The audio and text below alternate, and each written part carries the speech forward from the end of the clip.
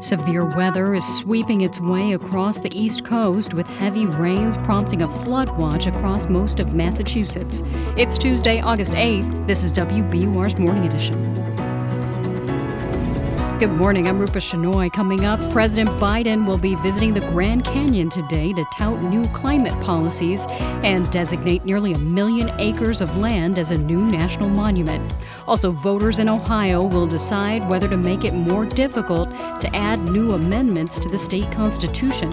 And this hour, Florida is losing tourism over controversial policies passed by the state legislature. We're not seeing the demand or the trend that we had hoped we would be seeing, and we believe that it is in part due to things that are happening at the state level. In sports, Red Sox win, rain and thunderstorms in the 80s today.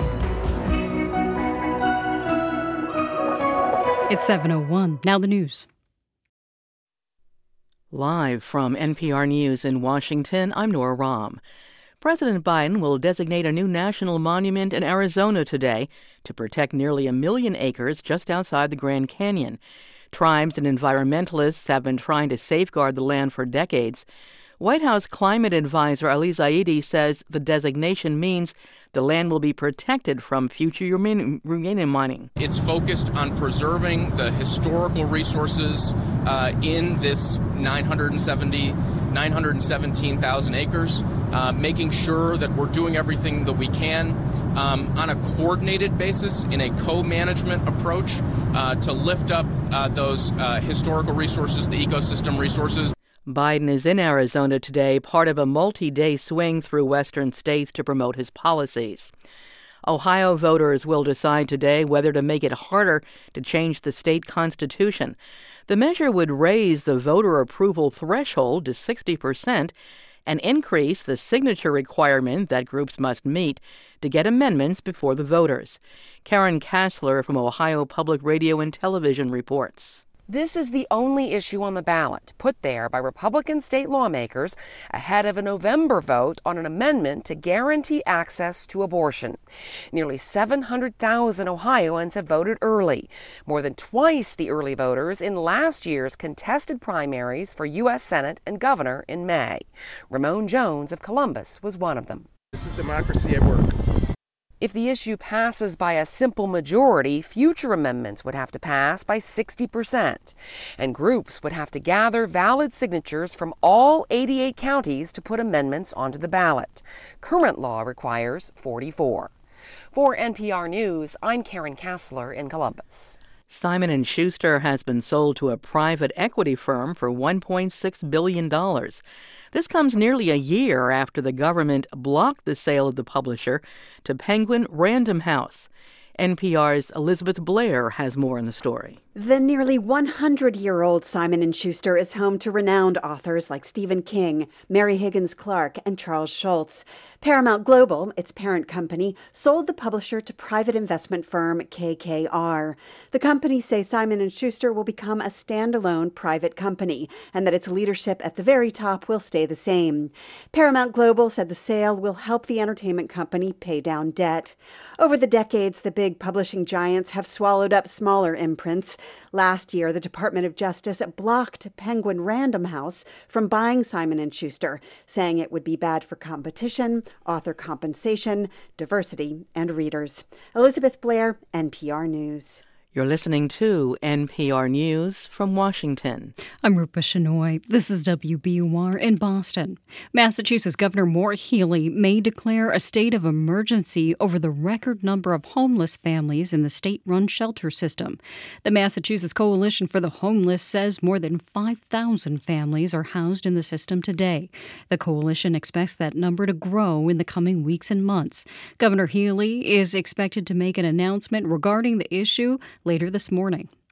Boston City Council president wants to declare a public health emergency for the area known as Mass and Cass.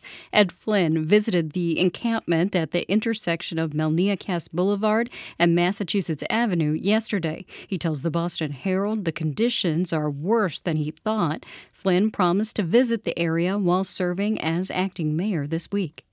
New rules regulating the state's pork industry will go into effect later this month. They require pigs be given a certain amount of living space.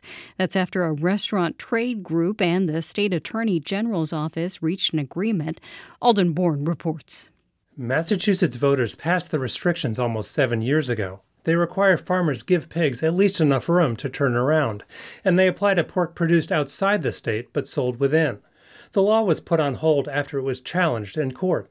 The plaintiffs, which include the Massachusetts Restaurant Association and the National Pork Producers Council, have agreed with Attorney General Andrea Campbell that the key parts of the law can go into effect on August 24th. One section is still up in the air. A requirement that pork that passes through Massachusetts but is sold beyond it also comply with the rules. The state is in the process of amending that portion of the regulations to try and resolve legal issues. For the New England News Collaborative, I'm Alden Bourne. Officials say ridership is up on some bus routes because of the Sumner Tunnel closure. They're encouraging people to keep taking the bus and other modes of public transit even after the tunnel reopens. MassDOT officials tell the Boston Globe work is more than halfway done on the tunnel. They say it's expected to reopen on schedule at the end of the month. It's 7:06. WBUR supporters include Heather Sturt Haga and Paul G. Haga, supporting African Wildlife Foundation, working to ensure wildlife and wildlands thrive in modern Africa. Learn more at awf.org. The Red Sox ended last night with a bang. Pablo Reyes ended the team's first game against Kansas City with a walk-off grand slam. That earned the Sox a 6-2 win against the Royals. The teams will play at Fenway again tonight at 7. A flood watch is in effect throughout most of Massachusetts until midnight tonight, as storms could bring as much as 2 inches of rain to the Boston area. We'll have highs in the low 80s today. Tonight, the showers and thunderstorms continue and temperatures cool down to the mid-60s. Tomorrow, sunny and breezy with highs in the mid-80s. Right now, it's 74 degrees in Boston. Thanks for starting your day with WBUR. For the perfect spot to host your next event, discover City Space, WBUR's hidden gem on Commonwealth Avenue. Whether for a gala, board meeting, or wedding, City Space is the ideal setting for unforgettable occasions in a gorgeous state-of-the-art venue. We'll help make your vision a reality. More at wbur.org/rentals. This is Morning Edition from NPR News. I'm Sarah McCammon. And I'm Steve Inskeep. An old song proclaims the revolution will not be televised. The revolution will not be televised, but some people think Donald Trump's conspiracy trial should be. Coming up, we hear the case for cameras in the federal courtroom for a former president. We begin with the current president, who's visiting the Grand Canyon today. But he's not hiking. The president is there to announce a new national monument. It's all part of a trip this week promoting the administration's environmental policies. NPR senior White House correspondent Tamara Keith is traveling with the president. She's on the line from Arizona. Tam, good morning. Good morning. What is the significance of this national monument, which we should mention comes after some others the president announced in recent years? Yeah, this new monument, it's all on federal land, nearly 1 million acres in 3 different sections around the Grand Canyon. And this land has a lot of meaning to Native American communities. According to the White House, the monument contains more than 3,000 known cultural and historic sites, including a dozen listed on the National Register of Historic Places. Hunting and fishing and existing livestock grazing permits will continue, but this designation prioritizes the cultural and spiritual uses of the land. And notably, this will also prevent future uranium development. So new permits have been frozen for more than a decade, but this will make it permanent. It's something that tribal leaders in the area have been calling on for years. U.S. Interior Secretary Deb Haaland, the first Native American secretary, discussed the significance with reporters on a call yesterday. These special places are not a pass-through on the way to the Grand Canyon. They are sacred and significant unto their own right. They should not be open to new mining claims and developed beyond recognition. And she visited the area in May and said it was one of the most meaningful trips of her life. Tam, Sarah said a moment ago this is part of a trip promoting environmental policies. Is there something more to this trip than the monument? So when we asked about this, a Biden administration official tied this trip at least in part to the extreme heat that the Southwest has been experiencing this summer. It also comes on the one-year anniversary of this big climate and healthcare bill that was passed under the name the Inflation Reduction Act. So today, Biden will also be announcing $44 million in funding to boost climate resilience in national parks all over the country. More broadly, in the first 2 years he was in office, he worked with Congress, sometimes it was bipartisan, sometimes it was just Democrats, to pass a bunch of bills, big bills. Now they're in the implementation phase. And the theory of the case here is that through legislation and executive action, Biden's policies are able to get at some of the drivers of climate change and also create new jobs. So this trip is basically a big billboard advertising what was passed, what they're working on, in hopes of getting some credit, which the public has not yet been really willing to give the president. He's also visiting a state we should note that until very recently was considered a red state. It did go for him narrowly in 2020, but he has to be thinking about 2024. Right. And this monument designation is broadly popular here in Arizona, though some ranchers in the uranium mining industry are raising flags. But this is the sort of headline-grabbing local story that the president and his campaign need more than a year out from the election. There's a lot of focus in national politics on former President Trump and the Republican primary. But this allows the president to go to places that will matter and get those local headlines. NPR senior White House correspondent Tamara Keith, thanks so much. You're welcome. Safe travels.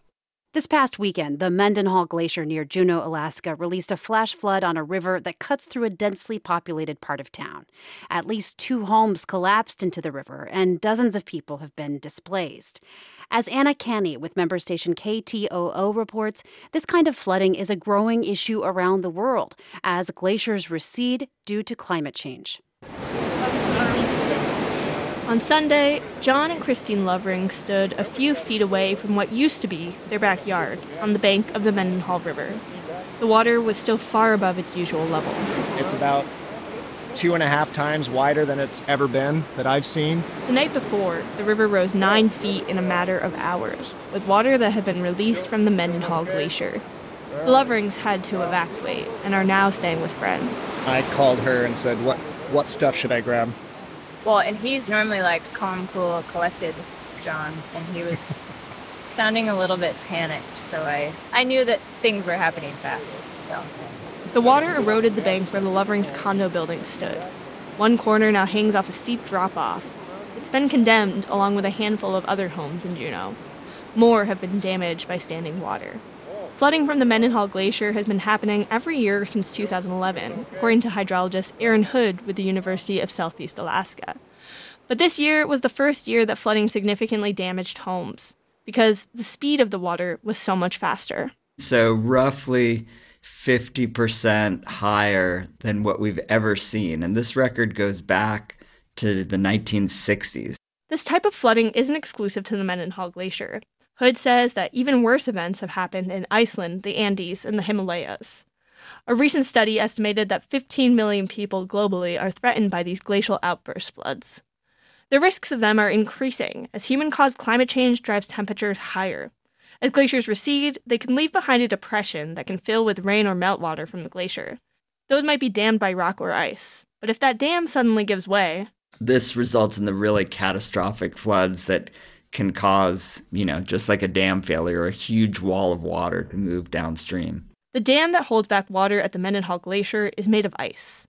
Hood theorizes that the cracks in the ice dam must have grown larger than usual in order for so much water to be released at once. On Monday, Juneau City Council voted to declare a local emergency. They plan to request aid from the state and federal level. For NPR News, I'm Anna Canny in Juneau. Now, within a few weeks, we expect to learn the start date for a trial for former President Donald Trump on charges related to his efforts to overturn his 2020 election defeat. Under current rules, that trial would not be televised. Stephen Brill argues those rules should change. He founded Court TV and is now co-CEO of NewsGuard. And Leila Fadel asked him why he wants cameras in the courtroom this time. I think what we've seen for the last X number of years is that people are not debating from the same set of facts. One of the reasons I wrote this is I've been sort of living in the world of online media through what I do at NewsGuard. Everything's an opinion, nothing's a fact, nobody believes anything. What you see online, you have no idea how credible it is, who the source is, who's paying them to say something. The total opposite of what happens in a courtroom, where all the evidence is vetted. Lawyers are bound by standards of conduct where they can't just voice their opinions, they can't introduce hearsay or rumors. That's what the world needs to see in this trial, because we're going to be debating this trial forever. There was a bipartisan January 6th committee, and hours of testimony aired on primetime television. Well, first of all, it was bipartisan in name only. There were no Trump defenders. Now, I'm not criticizing the work of the committee. That's just a fact. And second, people don't watch hearings the way they will watch a trial. The whole reason that Court TV succeeded was because trials are so dramatic. They are riveting. You want to know what's going to happen next, especially if it's live. And the difference that this will make will be enormous. People will actually see what the jurors saw, not the lawyer's spin, not the prosecutor's indictment, but the evidence that is actually admitted into court that the jury decides. I think any part of the media would always argue for more openness, but no federal criminal trial is ever fully aired. Does this go against the traditions of trial? That's not a tradition. That's just a law. But trials as a general matter, constitutionally, were always meant to be public.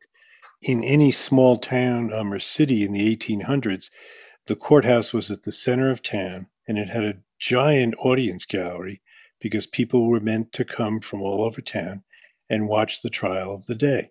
This is the best possible substitute for that. And if this were to be aired live, what does that mean for the country? I think they get to see the most important governmental function likely to be carried out in their lifetimes, other than if the government goes to war. Any other way that this trial goes, if it happens, if it's not aired in full, will never be accepted by Americans, in your opinion? Well, I think it'll be accepted by a majority of the country, but what we've seen is that in so many different ways, a minority of the country can upset the rule of law and upset basic democracy.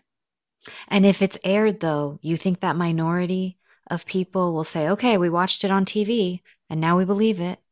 I mean, not all of them. There's still people who think that the Bush administration created 9/11, but it'll be fewer. I mean, my experience, as I wrote in the op-ed piece, is that when jurors sit through the whole trial, they have much more confidence in the legal system. Is there a risk of it becoming a spectacle? It's definitely going to be a spectacle. There's no, you don't make it less of a spectacle by not letting people see what's actually happening. That just creates all this, speculation about what's actually happening. Or do you make it more of a spectacle by opening it up? No, I think you tone it down, you tamp it down. If the trial were televised, the judge would have a much easier time directing the lawyers not to talk about the case. The judge could say, you get to do all your talking in court and the whole world is seeing what you're saying. So when you get outside court on the courthouse steps, just shut up. Stephen Brill is the founder of Court TV. His new op-ed in the New York Times is called Americans Will Believe the Trump Verdict Only If They Can See It. Thank you so much for your time, Stephen. You're welcome.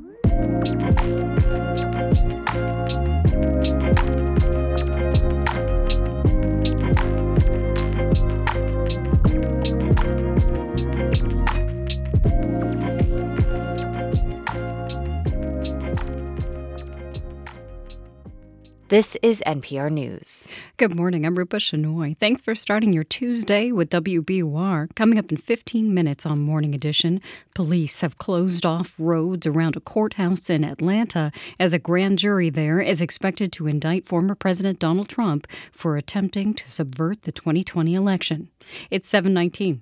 We're funded by you, our listeners, and by MEFA, the Massachusetts Educational Financing Authority, providing resources and tools to help you navigate the college planning process. including customized plans of savings, loans, and guidance with webinars, calculators, and an informative podcast. More information at mefa.org. Excessive heat can be dangerous, especially for people who are older or have certain chronic illnesses or who work outside. Heat is the leading cause of death from natural hazards in the United States, and it is set to be an increasing problem. One program is trying to address this by emailing heat alerts to doctors and nurses so they can advise their most vulnerable patients. More on All Things Considered from NPR News. Listen today starting at 4 on 90.9 WBUR. There's a good chance of showers and thunderstorms throughout the day today, and we do have a flood watch in effect. Temperatures will rise to the low 80s. Tonight, those fall to the 60s, and the storms continue mainly before about 8 p.m. Tomorrow, mostly sunny and a high in the mid-80s. Right now, it's 75 degrees in Boston. Electro-pop singer FC will headline our final Sound On Music Festival of the summer. It's happening at City Space on Thursday, August 24th. Get tickets at wbur.org/events.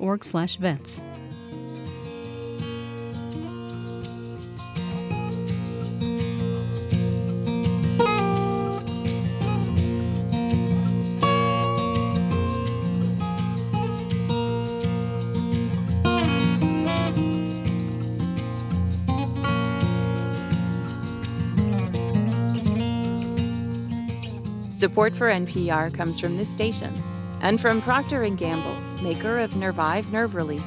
Nervive is designed to reduce occasional nerve aches, weakness, and discomfort in hands or feet due to aging. Learn more at nervivehealth.com.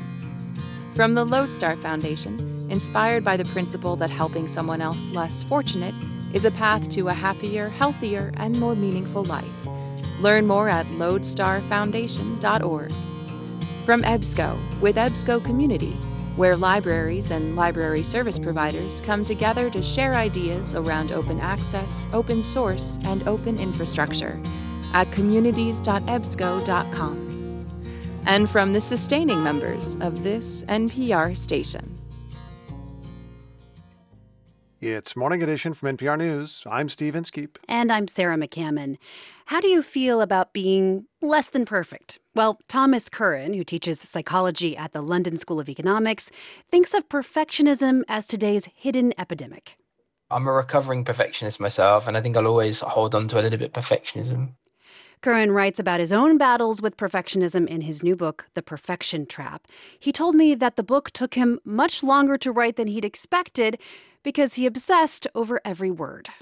Perfectionism is really about deficit, about lack, about a sense that we're not good enough, that we're not perfect enough. And deep down, we feel those inadequacies, those flaws as very personal. They're things that we need to conceal and hide from everyone. And that's a very different starting point to the one I think a lot of people think perfectionism is, this idea, this kind of active, optimistic sense of trying to do excellent things and be an incredible achiever. When you view it through the lens of deficit, then you can really begin to break down some of its more negative tendencies and how it impacts on our lives and performances. And something you write about a lot in this book is your own sense of that deficit.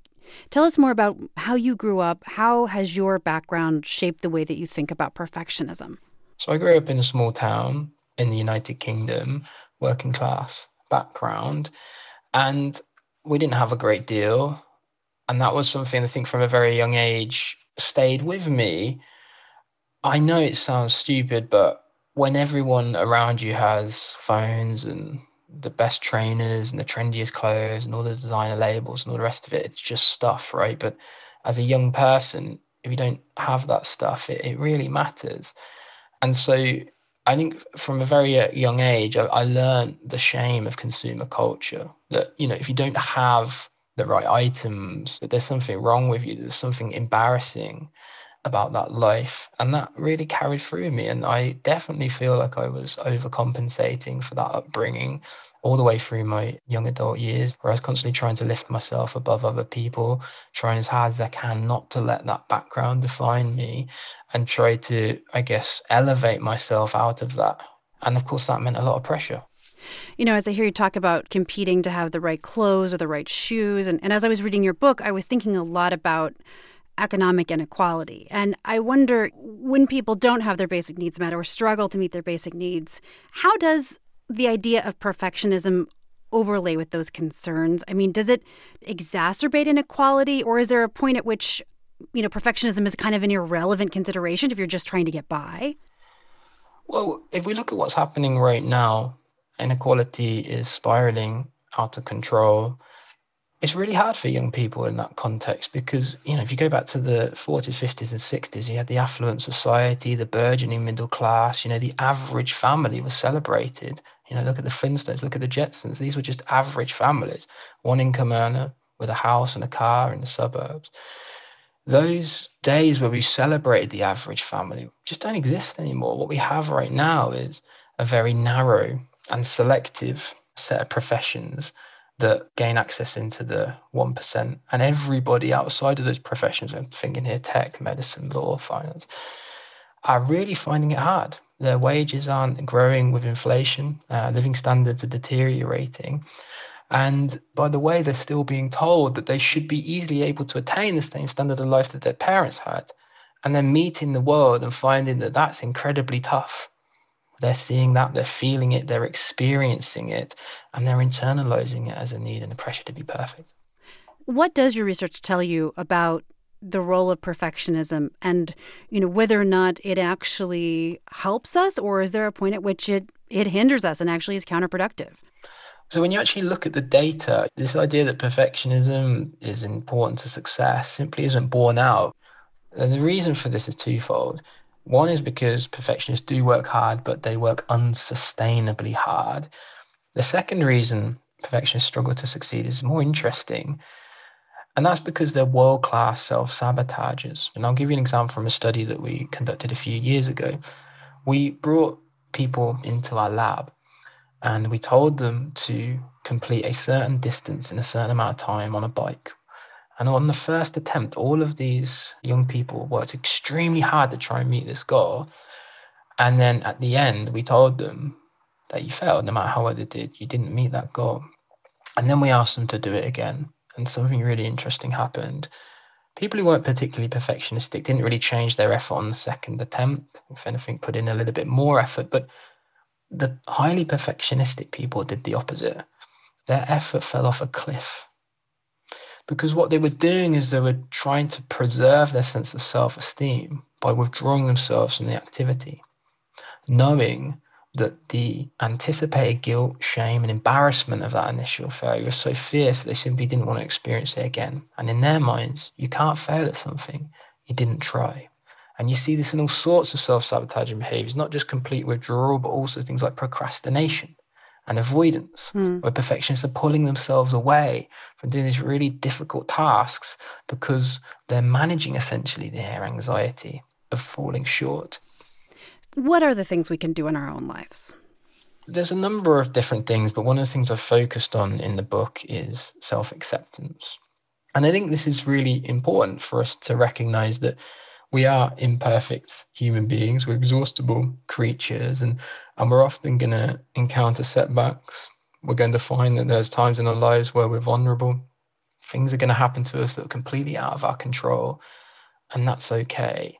It's about understanding and recognizing that the world is unpredictable and that existing as an imperfect human being inside that world, it's okay to fail. It's okay to show vulnerability. It's okay to push ourselves out into the world, knowing that it might not always go to plan and that we might not reach our goals in the time frame we expected, but that's okay.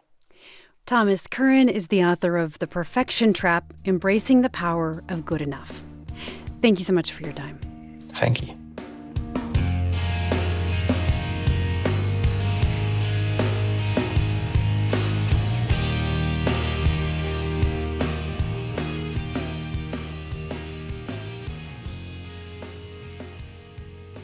This is NPR News.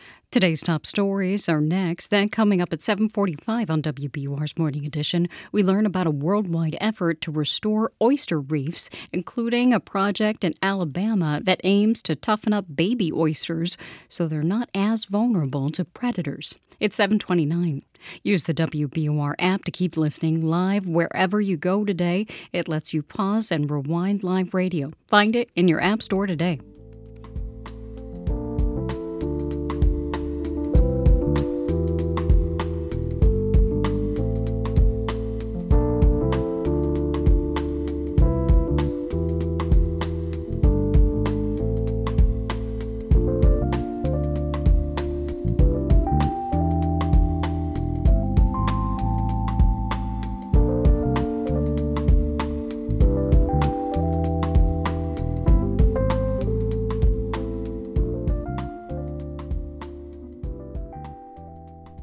Live from NPR News in Washington, I'm Dave Mattingly. In Minnesota, a former police officer in Minneapolis has been sentenced to nearly 5 years in prison for his role in the killing of George Floyd. Tu Tao was convicted of aiding and abetting second-degree manslaughter for holding back bystanders as then-fellow officer Derek Chauvin knelt on Floyd's neck for more than 9 minutes. At sentencing, Tao maintained his innocence and said his conscience is clear. Judge Peter Cahill responded. After 3 years of reflection, I was hoping for a little more remorse, regret, acknowledgement of some responsibility. President Biden plans to designate a new national monument today when he visits the Grand Canyon in Arizona. NPR's Tamara Keith says the idea of the monument has long been supported by Native American groups. This new monument, it's all on federal land, nearly 1 million acres in 3 different sections around the Grand Canyon. And this land has a lot of meaning to Native American communities. According to the White House, the monument contains more than 3,000 known cultural and historic sites, including a dozen listed on the National Register of Historic Places. The president will also visit New Mexico and Utah this week as part of his 3-state trip to the western U.S. This is NPR News. This is WBUR in Boston. I'm Rupa Shenoy. An extremist group is facing a lawsuit for an attack on a black man in Boston last summer. Human Rights First says it is suing the white supremacist group Patriot Front and its leader, Thomas Rousseau. Last July, the group marched without a permit on Boston's Freedom Trail when they came upon the man and attacked him. The civil federal suit claims the group violated the Massachusetts Civil Rights Act and other laws. 30 people are without a home this morning after a large fire damaged several multi-family homes in Dorchester yesterday. 3 firefighters were injured while responding to the scene on Irma Street. 1 sustained severe burns. Officials say the fire's cause remains under investigation. Many people are sharing memories of Harvard law professor Charles Ogletree, who died last week at age 70. Among them is Professor Anita Hill. WBUR's Lainey Ruxtall reports. Anita Hill first met Ogletree when they were both young law professors. Later, Ogletree represented Hill during Supreme Court Justice Clarence Thomas's confirmation hearings, when Hill accused Thomas of sexual harassment. Hill says Ogletree's work remains crucial as civil rights face new threats. We need to learn from Charles that we really need to think very broadly about the way that the law is remarginalizing people whose rights have been protected for decades now. Hill says she hopes Ogletree's students and mentees will help carry that torch. For 90.9 WBUR, I'm Lainey Ruxtall. It's 7:33. WBUR supporters include Cityside Subaru, featuring the all-new, all-electric Subaru Solterra on Route 60 in Belmont and at citysidesubaru.com. It's a Subaru summer. The Red Sox ended their 4-game losing streak in dramatic fashion last night. Pablo Reyes hit a grand slam in the bottom of the 9th inning that clinched a 6-2 win over Kansas City for the Sox. The teams will play at Fenway again tonight. Low 80s today under cloudy skies that may give way to showers and thunderstorms at any point. We may get up to 2 inches of rain, and there is a flood watch in effect. The stormy weather continues tonight as temperatures dip into the 60s. We dry up tomorrow for a sunny day in the mid-80s. Right now it's 75 degrees in Boston. You're with WBUR. Support for NPR comes from this station and from BritBox with the new season of Silent Witness. Every dead body tells a story in this long-running forensic crime drama starring Amelia Fox. New season streaming at BritBox.com/NPR. And from Indeed, designed to be an end-to-end hiring solution for businesses of any size to attract, interview, and hire candidates all from one place. More at Indeed.com/NPR. This is NPR. It's Morning Edition from NPR News. I'm Steve Inskeep. I'm Sarah McCammon. And I'm May Martinez. The Fulton County Courthouse in downtown Atlanta is circled by orange security barriers this week, and that's because any day now, a Georgia grand jury is expected to weigh criminal charges against former President Trump and his allies for attempting to overturn the 2020 election. Fulton County Sheriff Patrick Labatt described to me how law enforcement is preparing. We've created a force multiplier. We have gotten more boots on the ground. So we've learned from both New York and Miami, an opportunity for us to do better. Any indictments in Georgia would come days after Trump pleaded not guilty in federal court in a similar probe. Following all this is WABE's Sam Greenglass. Sam, so what's happening at the courthouse this week? Well, normally the main street outside Fulton County's courthouse is this busy thoroughfare bustling with government workers and just regular people arriving for their day in court. But starting this week, that road is closed to traffic. Many staff are working from home. And as all this security ramps up, we've also learned that some witnesses have been told to be on call starting this week to testify for the grand jury. And the district attorney's office says they are ready to go. Okay, now Trump has already been indicted on federal charges for his efforts to try to overturn the election, and Georgia featured heavily in that indictment. How would a state case be different?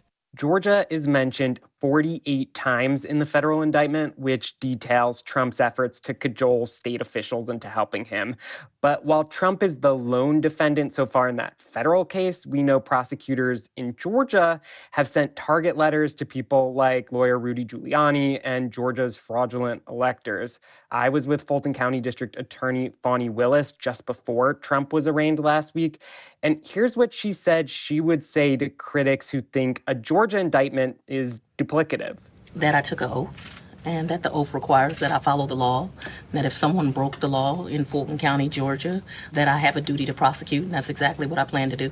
It's possible a state case could be a little more insulated from a hypothetical second-term President Trump than the federal probe would be. Trump has called both of these investigations politically motivated witch hunts. So what if more than one person is charged in Georgia? Would that happen all at once, all at the same time? Yeah. And the reason is that DA Willis has an affinity for RICO, or racketeering cases. They require a group of people committing multiple specific crimes in the pursuit of a common goal. Georgia has its own RICO law, which is pretty broad. Emory law professor Morgan Cloud told me that RICO allows prosecutors to weave a clear narrative from a complicated web of people and activities. This particular Georgia case really fits beautifully with the entire structural concept of RICO. But Cloud says RICO cases can also be challenging because there are just so many moving parts. So those are legal considerations. Obviously, though, this is also a big political story. So what are you hearing from people in Georgia? Well, the Republican state officials here who rebuffed Trump's efforts have mostly kept quiet, but the state GOP has already launched a website to defend some of the people who might show up in these indictments. Now, talk to Democratic voters, of course, it's a different story. Still, I've heard from several people who doubt anyone will actually be held accountable.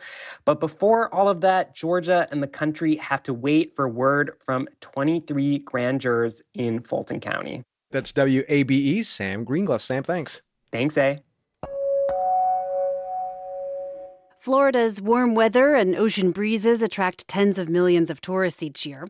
But for some business visitors, the Sunshine State's politics are casting a little too much shade. From member station WLRN, Tom Hudson reports. You couldn't have picked a more perfect venue in terms of sort of setting the tone for the whole weekend. This is a woman speaking on a promotional video about last year's Beauty and the Beach Girlfriends Weekend Conference held at a South Florida beachfront resort. It was organized by a Georgia-based nonprofit. It was just a perfect place to be for relaxation and for fellowship. But this group is not coming back to Florida this year. It's one of a handful of conferences, conventions, and trade shows that have decided not to bring their business to South Florida, blaming recent laws passed in the state. Tourism has always transcended politics. Stacy Ritter is the CEO of Visit Lauderdale, the tourism marketing agency for Broward County. She says the area has lost $20 million over the next 3 years from events choosing not to come to Florida. Some groups point to public education policies. Others mention travel advisories issued by LGBTQ, immigration, and Black and Hispanic civil rights organizations. We don't talk politics in travel. We just want people to have great experiences and bring home wonderful memories. So this is a new conversation for us, and it's an uncomfortable one. Ritter's office maintains a spreadsheet of lost business when a prospective client decides against coming to Florida because of new laws. They are opposed to the state policies, whether it's the Don't Say Gay bill or the abortion restrictions or book banning, or the list goes on. So far, the lost sales are a drop in the bucket of the state's $100 billion plus travel business, yet it has the attention of some in the industry. Peter Ritchie is the director of the Hospitality and Tourism Management Program at Florida Atlantic University. If you're considering a convention and you have 1,000 attendees and you hear some noise among a group in the attendees, you'll just say, hey, let's not touch Florida for now. One of the latest groups to steer clear of gathering in Florida is Alpha Phi Alpha, the oldest African American fraternity. Its 2025 convention had been scheduled to be in Orlando. The decision to move the event out of Florida came after the state approved new African American history standards, including the controversial middle school benchmark that reads, quote, "Instruction includes how slaves developed skills which, in some instances, could be applied for their personal benefit." Politics presents the latest challenge to the tourism industry here. After 2 booming years when the state was open while many other places weren't, travelers have Florida fatigue, and the hotel industry is seeing a slowdown, says Ritter. We're not seeing the demand or the trend that we had hoped we would be seeing, and we believe that it is in part due to things that are happening at the state level. That's the case for the Small Beauty and the Beach Girlfriends weekend. Despite attendees gushing about last year's getaway, It was really good. Like next year, I'm bringing like 15 back. this year, if she brings those extra 15 people with her to the weekend, they may be going to South Carolina instead of Florida. For NPR News, I'm Tom Hudson in Miami.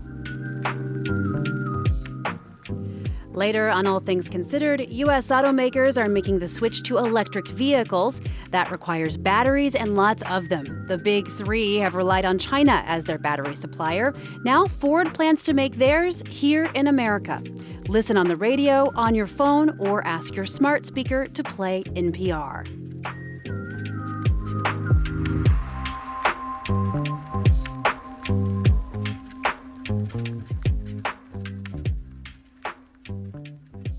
This is NPR News.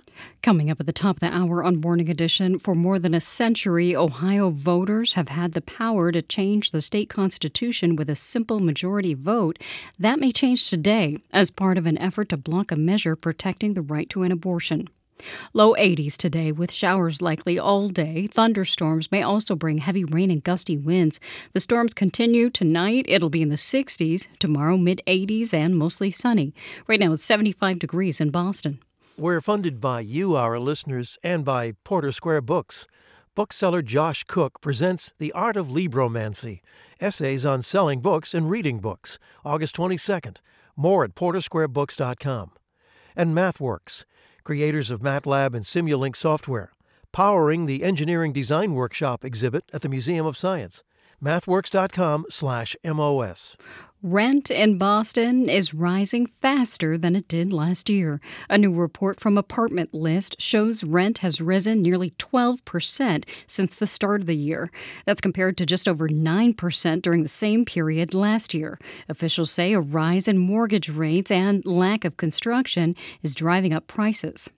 Rhode Island-based Hasbro says it won't let artists use artificial intelligence to draw characters in one of its popular role-playing games. Fans called the company out after they noticed that a Dungeons & Dragons character in an upcoming book was drawn by AI. Hasbro says it's updating its guidelines to make sure none of its artists use AI in commissioned art going forward.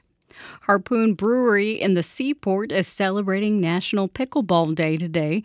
The brewery is opening its new pickleball courts for free to the public. Paddles and equipment will be available for those who want to play. It's 7:44.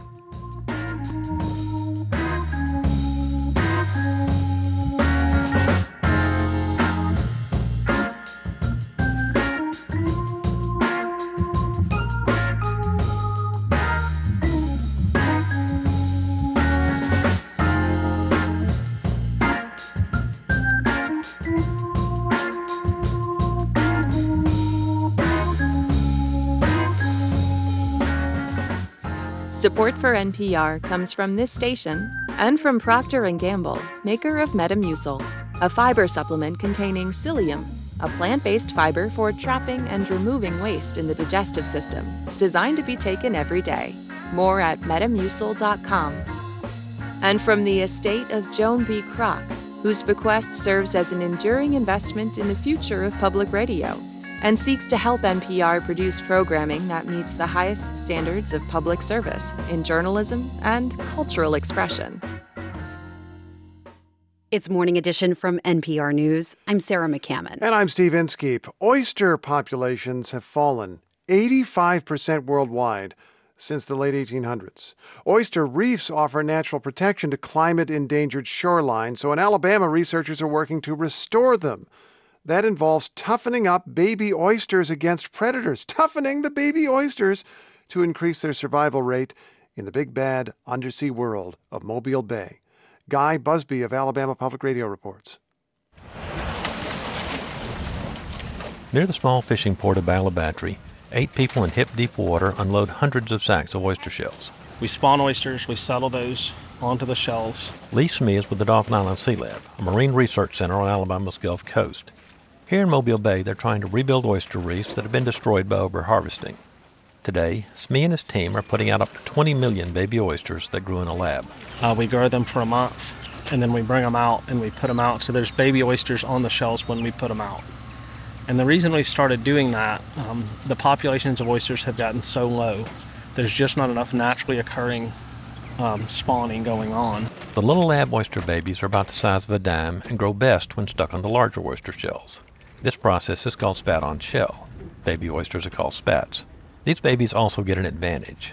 While growing in the lab, crab urine is mixed with their water. The experimental side is part of that spat on shell gets exposed to a predator cue, in this case a blue crab that's caged that we've been feeding oysters to. So when a baby oyster senses this predator cue, it reacts. That makes some of the oysters toughen up their shells, because oysters are known to toughen up, harden their shells when predators are around. So here in Mobile Bay, Smee says half the oyster babies have been exposed to the crab urine, and the others have not. Last year we found that mortality in the ones that were not exposed to predators after about 6 months was 90%, which isn't terribly unexpected for oysters. I mean, they spawn a lot and a lot of them die. But that rate was only like 70% in the ones that had predator cues. Oyster reefs are important for estuary ecosystems like this one. They help protect the coastline and provide food for many other marine species. What's now needed is a way to grow stronger oysters on a commercial level, says Ben Belgrade, a scientist at the Dauphin Island Sea Lab. Before, we were doing this in little containers, toughening up maybe a couple hundred oysters at a time. That's not going to work for reef restoration. We need to be able to do this to millions of individuals simultaneously. The idea is to recreate the chemicals that trigger shell growth. Our next goal with this is actually to be able to identify the molecules that the predators are releasing and be able to just synthesize those in the lab and fertilize our oysters with them like we fertilize our crops with nitrogen to make them grow bigger. 2 of those molecules, Belgrade says, have already been identified by a lab at Georgia Tech, and that research is ongoing. It's all part of a worldwide effort to restore oyster reefs. Matthew Ogburn is an oyster reef restoration scientist with the Smithsonian Environmental Research Center. He says there are experiments rotating harvest areas to allow oysters time to grow, and breeding disease-resistant oysters. There's a lot of different research projects going on to try to figure out what the best methods are for oyster restoration. And he says this research in Mobile Bay could potentially have a lot of value for oyster reef restoration going forward. For NPR News, I'm Guy Busby in Bayou La Batre, Alabama.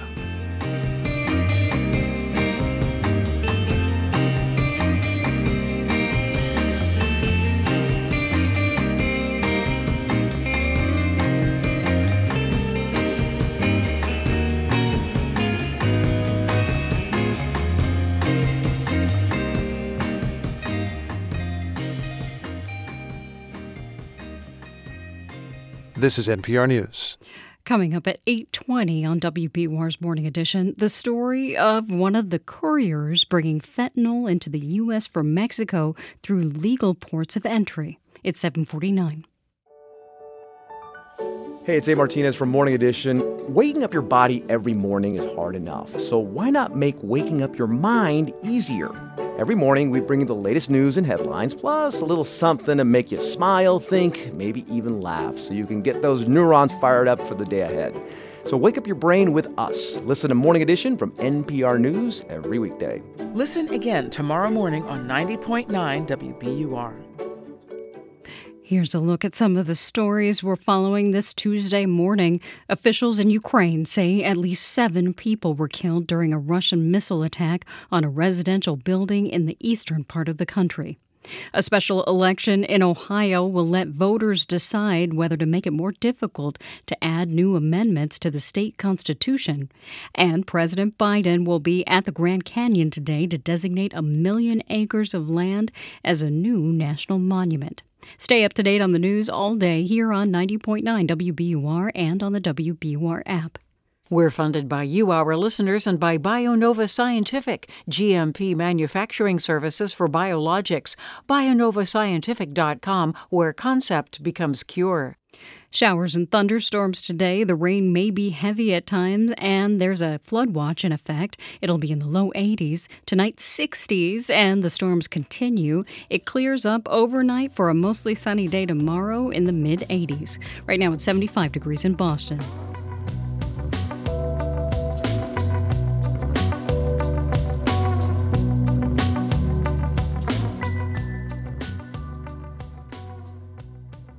It's Morning Edition from NPR News. I'm Steve Inskeep. And I'm Sarah McCammon.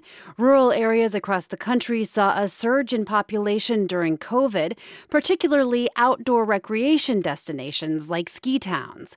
Those places also saw a surge in unsheltered populations as wealthier new arrivals drove housing prices up and affordable rental vacancies down. This new version of rural poverty is not being received well in some places, like Kalispell, Montana, which has seen a rise in violence that recently turned deadly. Montana Public Radio's Aaron Bolton reports. On a warm evening, a band warms up at a popular park in downtown Kalispell, population 30,000. People stroll under the shade of evergreens, munching on bites from food trucks. Others lounge on the lawn. Kalispell is a popular tourism destination about 30 miles from the towering peaks of Glacier National Park. During the pandemic, Kalispell became one of the fastest-growing cities of its size in America. Home prices have gone up by nearly 50% since 2020. There's a shortage of rentals, and the local emergency shelter has seen the population it serves double to more than 300 people last winter. Stroll around the park, and there are visible signs of the unsheltered population. A pair of crutches lies under a tree. Nearby is someone sleeping on a bench. There's been a noticeable increase in the number of people living on the streets. Randy Brodell has been county commissioner here for 5 years. Like most registered voters here, he's a Republican, and he says the growing number of unsheltered people is a problem. Families are able to use our parks and our trails less and less because of the fear they have of being accosted by transients and vagrants in our community. Earlier this year, Brodell and his fellow Republican commissioners penned an open letter that called on locals to, quote, stop enabling the homeless lifestyle, and claimed without evidence that local shelters were attracting people from other states. He says cleaning up homeless encampments is costing the county real money. The reality is the letter was to remind our community that people that are takers of taxpayer services without being part of the community are really who is causing hundreds of thousands of dollars, maybe $1 million this year in costs to the taxpayer. Back at the park, Jesse Green is walking down a local bike path as the sun sets. I wonder if we should go to Woodland first. Green is a 45-year-old veteran with a peppered gray beard. He fell in hard times when he hurt his back, making it hard for him to work. Now he lives on the streets. Lately, he walks the local trails when it starts to get dark to check on unsheltered people he knows as they head to camp. It's a routine he's started recently. He was right when Scott died. I didn't feel the need to do that before. Scott is 60-year-old Scott Bryant, who lived unsheltered in Kalispell.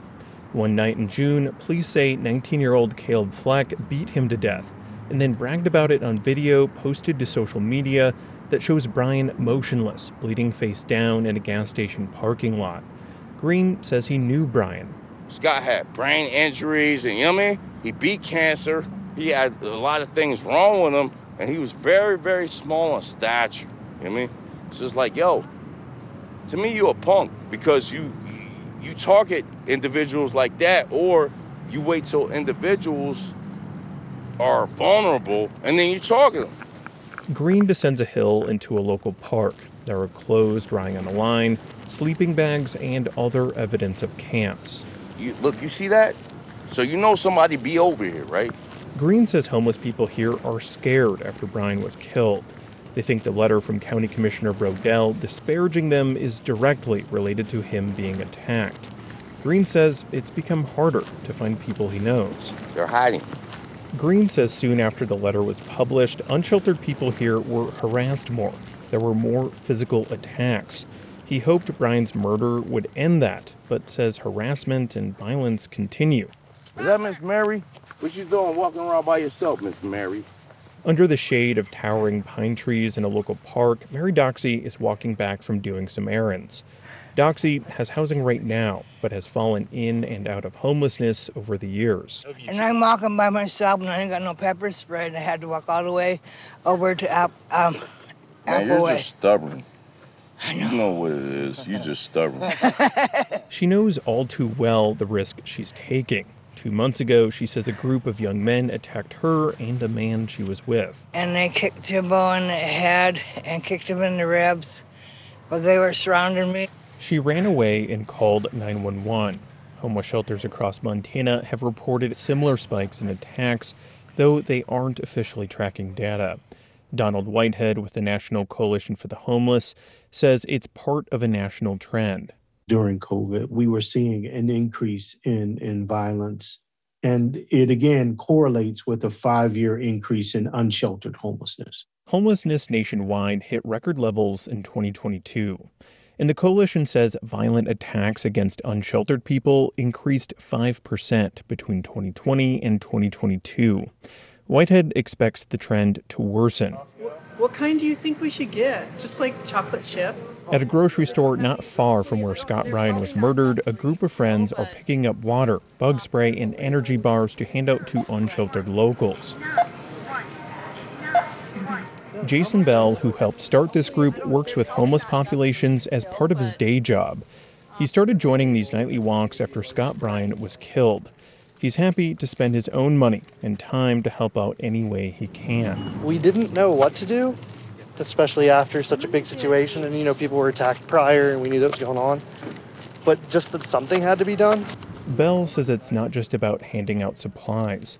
They want to show the unsheltered community that people care about how they're doing as attacks continue to happen.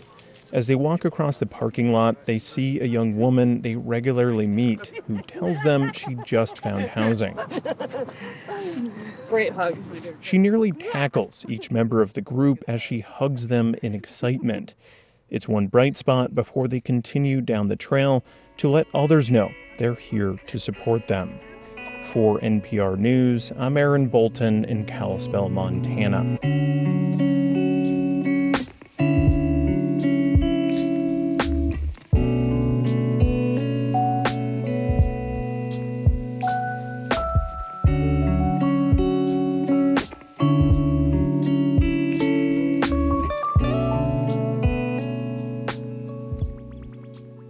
This is Morning Edition from NPR News. I'm Sarah McCammon. And I'm Steve Inskeep. Cloudy and low 80s today. There's a good chance of showers and thunderstorms that may bring heavy rain and gusty winds. Those storms may continue into this evening, and it'll fall into the 60s. Tomorrow, mid-80s and mostly sunny. There's a slight chance of showers on Thursday, otherwise mostly sunny and mid-80s. Right now it's 75 degrees in Boston, and we're coming up on 8 o'clock. We're funded by you, our listeners, and by Innuendo. The Massachusetts Sales Tax-Free Weekend is this weekend. Hunter Douglas Automated PowerView Shades at Innuendo Natick and Innuendo.com.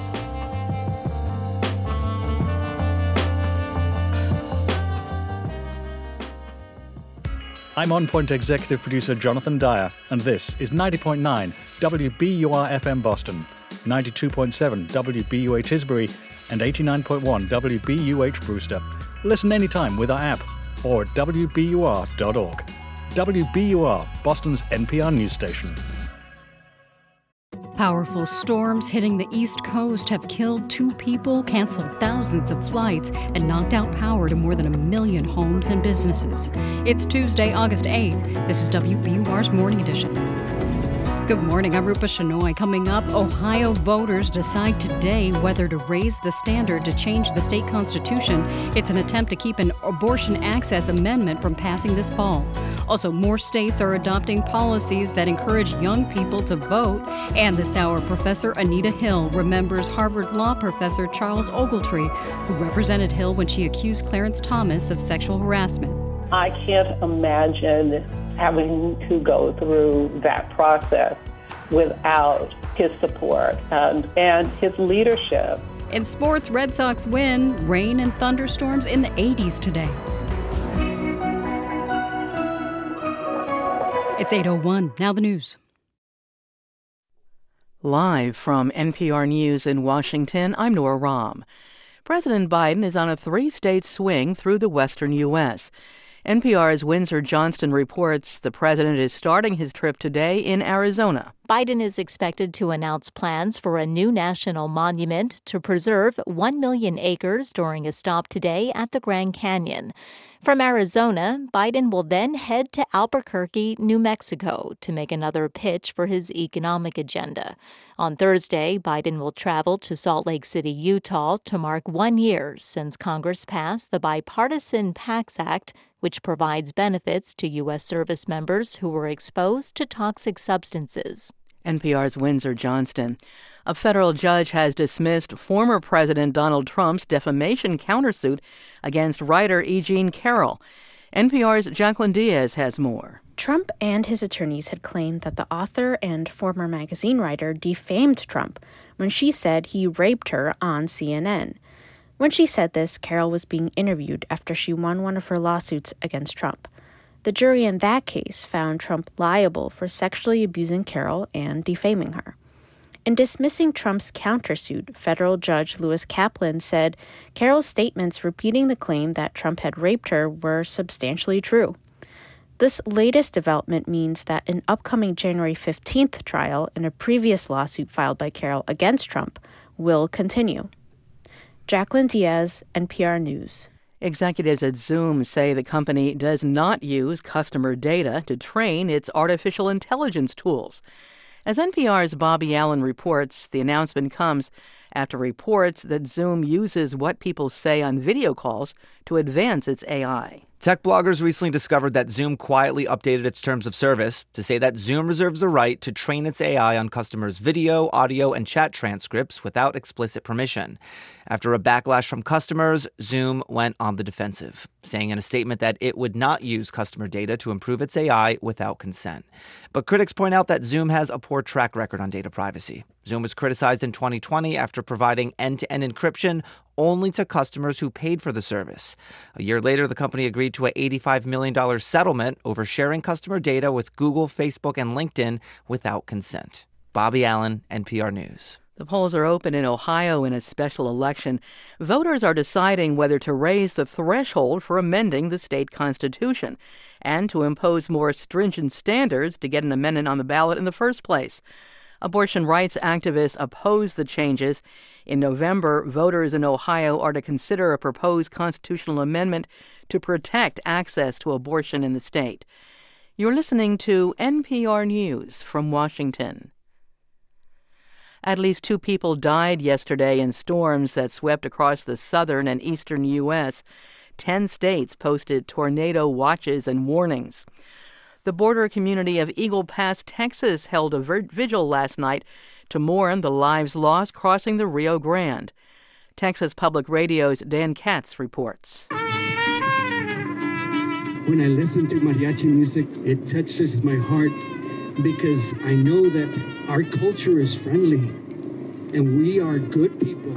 Eagle Pass resident Jesse Fuentes says it's been hard to watch people risk their lives to cross, and even harder to watch the recent militarization of the area by Governor Greg Abbott to stop them, including miles of razor wire and a 1,000-foot string of buoys. Our river is crying. It is stressed.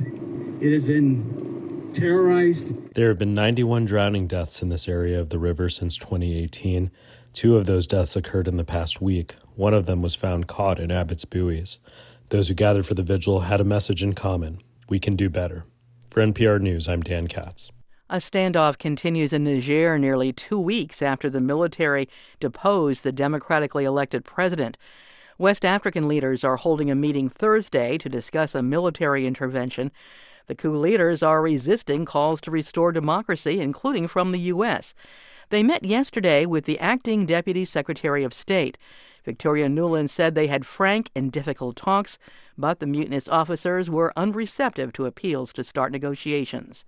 I'm Nora Rahm, NPR News. From WBUR in Boston, I'm Rupa Shenoy. Advocates say Massachusetts Governor Maura Healey is considering declaring a state of emergency to address the record number of homeless families in the state-run shelter system. As WBUR's Gabriela Emanuel reports, the governor is scheduled to make an announcement related to the shelter system today. With more than 5,000 households in shelter, there are few options for new families. Kelly Turley of the Massachusetts Coalition for the Homeless says she's been in regular touch with state officials. The state expects the number of families approved for shelter to increase somewhat dramatically in the coming weeks and months. An emergency declaration could unlock federal funding and provide flexibility to set up new shelter.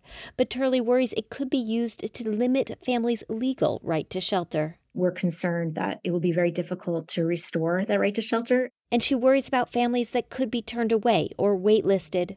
For 90.9 WBUR, I'm Gabriela Emanuel.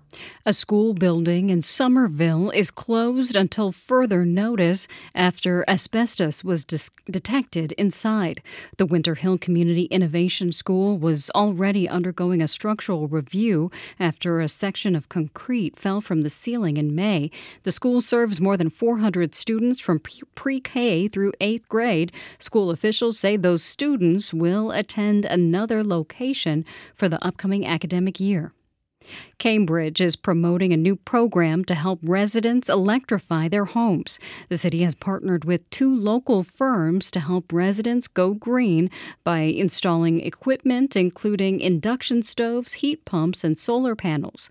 Cambridge energy planner Nikhil Nadkarni says it's part of the city's broader climate goals. Cambridge is committed to reaching zero greenhouse gas emissions by 2050, if not sooner. Building out a program to support our residents in making these upgrades easier is an important part of how we'll get there.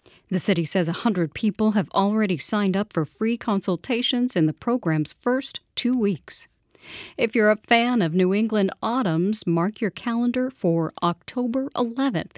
That's when the Old Farmer's Almanac now predicts most of the region will experience peak fall colors.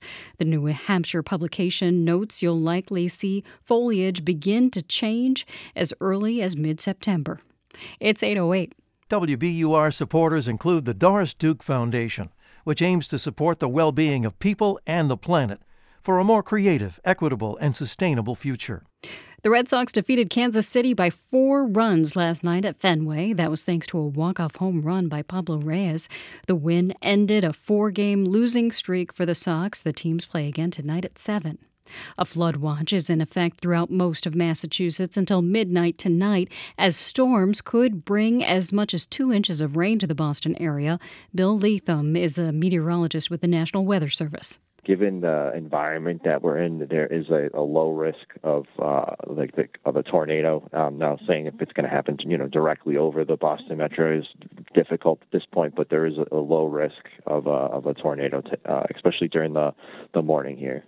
We'll have highs in the low 80s today. Tonight, the showers and thunderstorms continue and temperatures cool down to the mid-60s. Tomorrow, mostly sunny and breezy with highs in the mid-80s. Right now, it's 75 degrees in Boston. Thanks for starting your day with WBUR. It's Morning Edition from NPR News. I'm Sarah McCammon. And I'm Steve Inskeep. Good morning. We are more than 1 year ahead of the 2024 election. But at this time, some Republicans are asking what could they do if their party should recapture the presidency. In a few minutes, we'll hear one conservative proposal to attack climate change, or rather, to attack climate change regulation. First, this Tuesday in August, is Election Day in Ohio. The Republican-dominated state legislature arranged that vote for today, a time when historically fewer people pay attention to politics. If approved, the ballot measure would make it harder to change the state's constitution. So instead of a majority to change it, as in the past, Republicans want to require 60% to make a change. And that is a bid to lock in anti-abortion laws before another ballot measure on abortion rights in November. State House News Bureau's Karen Kassler joins us now from Columbus, Ohio, where she's covering this. Good morning. Good morning, Steve. Okay, so we heard it goes from 50% or 50 plus 1 to 60% to change the Constitution. Is that all that's on this measure? That is the part that's getting the most focus, but there is a kind of under the radar part that would make it even harder for grassroots groups to even get onto the ballot. It would increase the number of counties where groups would have to get valid signatures from 44 as in current law to 88 counties. That would make Ohio the only state in the country that would require signatures from each and every county in Ohio. It would also mean failure to get signatures in a particular county would block the group from actually making the ballot and even not even getting to the 60% threshold. So this really does make it more difficult not only to pass constitutional amendments by citizens and groups, but even to get on the ballot. How did this happen to get on the ballot itself right now? Well, you mentioned it. It's an abortion amendment that's coming up in fall. Last summer, after the U.S. Supreme Court overturned the right to abortion, Ohio's 6-week abortion ban went into effect. There were a lot of terrible stories, including one of a 10-year-old rape victim who had to go to Indiana to get treatment because no Ohio doctor felt comfortable treating her. And so abortion rights groups then started to draft an amendment to guarantee abortion rights in Ohio's Constitution. Abortion rights have been upheld in other red states, but by less than 60%. And so state lawmakers brought up the idea of let's raise the threshold to get an amendment to 60%. And that's where we are right now. I just want to underline this to be very clear because it's complicated. You're telling me that Republicans looked ahead and saw that they might lose an election in November on abortion. So they said, let's change the rules so that even when we lose, we win. Is that correct? Well, Republicans will tell you it's about more than just abortion, that they're worried about keeping out-of-state special interests with a lot of money from buying their way into Ohio's Constitution. But what's interesting in this is that out-of-state money has been coming in on both sides of this issue. And certainly the abortion issue coming up in just a couple of months is one thing that is brought up quite often as this is the reason that this vote is happening now in the middle of summer. Well, let's talk about it being in the middle of summer. This is a time when you have very light turnout elections and a small interest group can turn in elections. So is this turning out to be a low turnout election as Republicans might have hoped? It's probably going to be a low turnout election. I mean, comparatively, people are thinking about other things rather than voting. But the turnout so far, because Ohio has a month of early voting, has been pretty tremendous. I mean, there have been lines in some urban areas. And so today's turnout is going to be really important. Karen Kassler is the bureau chief at the State House News Bureau in Ohio, and she is covering today's vote on changing the state constitution happening on this Tuesday in August. Karen, thanks so much. It's great to be here. Thanks. If Republicans recapture the White House in 2024, some will be ready with a climate policy. A think tank called the Heritage Foundation made a wide range of policy recommendations in what they call Project 2025.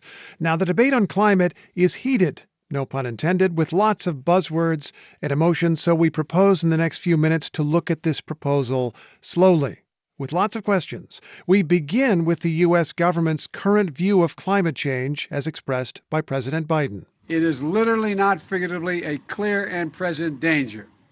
The health of our citizens and our communities is literally at stake. Biden cited a United Nations climate report confirming many scientific studies that warn of a range of grim effects. The Heritage Foundation report frames the issue differently. Mandy Gunasekera wrote the section on the Environmental Protection Agency, where she was chief of staff in the Trump administration. Would you first define the problem that you see that you want to address? Yeah, certainly. I believe at the Environmental Protection Agency recently, it's become an instrument of overregulation. Where the Biden administration considers it urgent to address the climate, Gunasekera says it's urgent to address regulation. She says her report favors lower greenhouse gas emissions, but it is a balanced approach so that we don't get caught up in pushing out unproven technologies or setting us to comply with political timelines in a way that creates unintended consequences. In your view, is human-caused climate change real? Yes.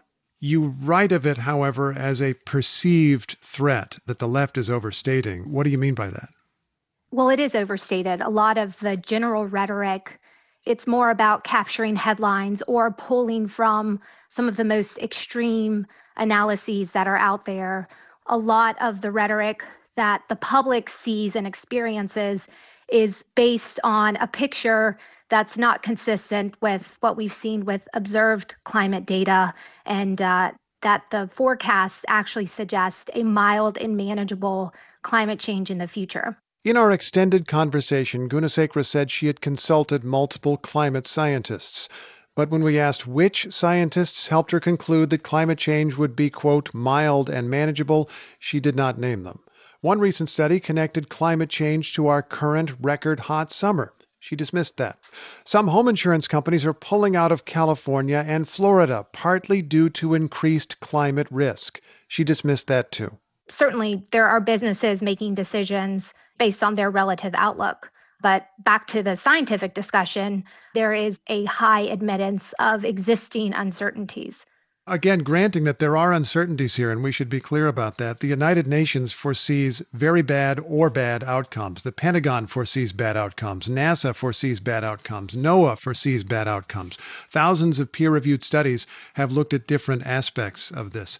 Who is someone that you rely on to tell you that the climate effects would be mild and manageable? Yeah, if you get past a lot of what are political talking points coming from these agencies right now, the ones that you mentioned that are being impacted by the agenda of the Biden administration, if you dig into a lot of those papers, then they do reveal that the observed data and the relative outlooks, as far as our understanding goes, lends itself to a more mild and manageable outlook.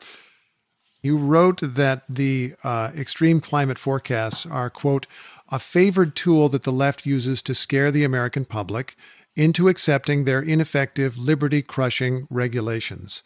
When I read that, it sounds like you think the real goal here is not to address climate at all. The real goal is to regulate people. What evidence draws you to think that the left, however you describe or imagine them, has this particular motive, that all they want to do is regulate people for no reason at all? Yeah, so you can look at the agenda that's been coming out of the Biden administration. There are regulations from how power plants generate electricity to the types of appliances that consumers can ultimately use from plant to plug. We're arriving now at the heart of the conservative approach to climate change. Julia Simon covers climate solutions for NPR and listened into our interview. And Julia, what's going on here? As you can hear, these days conservatives are often less likely to deny climate change, but they are discounting the urgency. They are attacking the solutions. There's a lot of emphasis here on things like electrification of appliances, electric cars, this idea that climate solutions deprive people of choice and that these things don't work. This is in line with leading Republican candidate Donald Trump, who attacked electric vehicles earlier this year. Meanwhile, the cars don't go far. The range is even worse in the winter. The materials are all made in China. Broadly speaking, this critique is inaccurate. Many things like electric cars or efficient appliances do work and are even popular, though the technology is still evolving. That's Julia Simon. Now, the Heritage Foundation report calls on the United States to more thoroughly examine problems with climate solutions and also slow down regulations. Mandy Gunasekera favors new requirements for passing federal regulations and says the U.S. also should block states and oppose international organizations when they propose higher standards. Is this a fair statement? You are willing to address climate change to the extent that you think it is a problem, and you do not think it is that big a problem. Is that a fair statement? I would say that the Project 2025, an approach that we would take, includes addressing climate change while also ensuring we do not and we are not distracted from fulfilling other important aspects of the administration. Mandy Gunasekera wrote part of a Heritage Foundation report on what the next Republican president could do. NPR's Julia Simon is still with us. And Julia, how big a change would this be from the current administration? This is a departure from the scientific consensus, which foresees a range of very serious outcomes. The report also proposes bringing senior people into EPA, emphasizing backgrounds in management as opposed to backgrounds in science. Ultimately, if the ideas in this report are implemented, it would take apart lots of climate solutions, agency by agency, and that would have very real impacts on reducing the country's planet heating emissions. Julia, thanks. Thank you. She's NPR's Climate Solutions reporter.